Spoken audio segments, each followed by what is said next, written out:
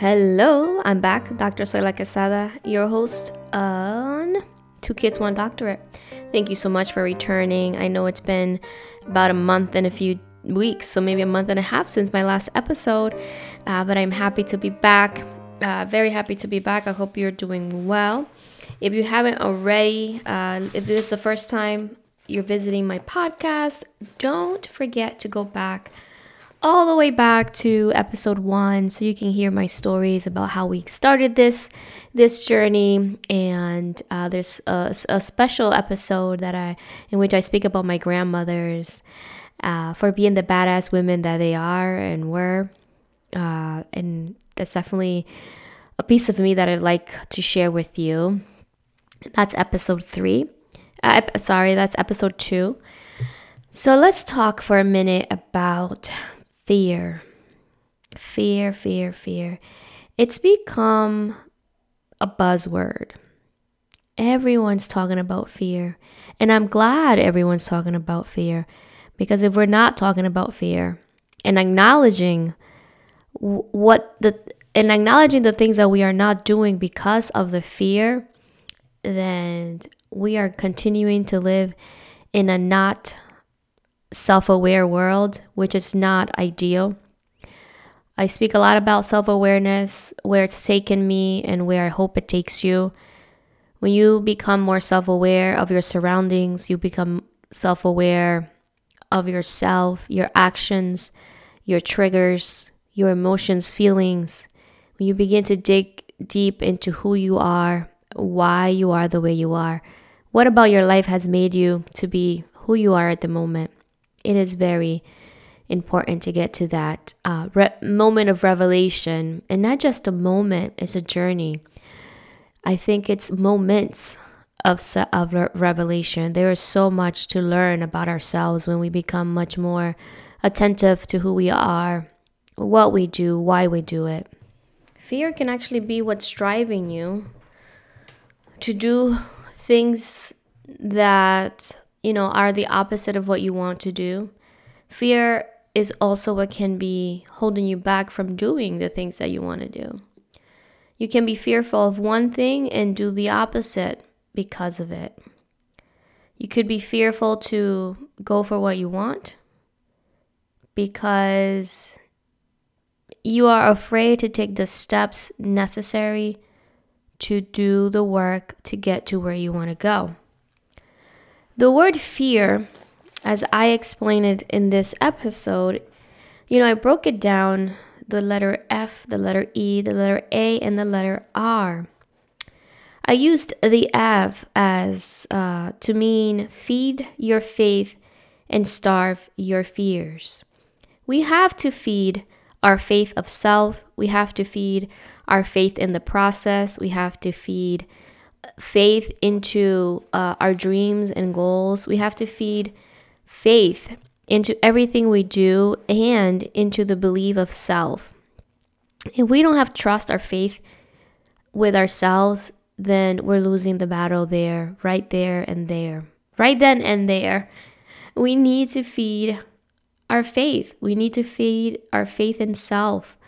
If we don't have faith, we really cannot start anything because we're not doing anything we want or anything we need to because our faith is so low. We don't have faith in anything or anyone. We don't have faith in ourselves. And so that doesn't help us move forward. F, I had not only feed your faith, but I had feed your faith, starve your fears. What happens when you feed something and starve the other? Yep. One has to lose and the other one has to win. So if you starve your fears, you will begin to notice that your faith will grow, your belief in self will grow, your trust in self will grow, your limiting beliefs will diminish. When you starve your fears, you will challenge those beliefs, those limiting beliefs. We are limitless. We are truly limitless. Yes, there are situations, there are people, there are systems that are putting limits on us but we are limitless. They can put the limits on us, but it does not mean that we're not going to break through and get to where we need to go. So let's starve your fears and feed your faith so that you can be more successful. And remember that success to me means something different than it might mean to you. So take that, think about what success means to you, and starve your fears and feed your faith. For E, I have explore your passions. If you're not exploring your passions, that thing that's kind of like tugging at you, that you're just like, man, it's been at least 3 years and I keep thinking about this and I'm passionate about it. And why am I not doing it? You're not exploring your passions. You're allowing fear to take hold of you and you're not exploring what those passions are. I can also say explore your purpose, right? Because your purpose becomes your passion and your passions can become your purpose. So explore your passions or your purpose. If you're not allowing yourself to go forth and do these things and explore, figure out a way to begin to work on those passions, to do things that you love, because there's no fun in doing some things that you do not love. It's not. Then it just becomes boring, strenuous work versus doing things that you really love to do, that you're passionate about. Explore your passions, explore your purpose, because if you do not, then you're allowing fear to win. So explore your passions. Attract positivity for the letter A. This goes on to that negativity, the negative talks, and the negative beliefs that we have about ourselves and about what we can accomplish. My favorite hashtag is I can and I will. And I did. Okay, I can, I will, I did. Because we have to believe that we can. We have to attract that positivity into our lives. We have to starve those fears and replace them with positive thoughts, with positive outcomes as well. And guess what? If you don't explore your passions, you're never going to know what your outcomes are. So go explore your passions and attract positivity while doing it. Because guess what? Your fears will slowly diminish and you'll be living in power. For the letter R, reserve negative thoughts. Reserve them. Just reserve them for another day. And tomorrow, tell yourself, I'm reserving those negative thoughts for the next day. And guess what? Those negative thoughts will never see their next day because you'll just say, you know what? We can talk about it tomorrow. And tomorrow you're going to say, we'll talk about it tomorrow again. And see how those negative thoughts begin to kind of leave you alone. They're going to not bug you anymore.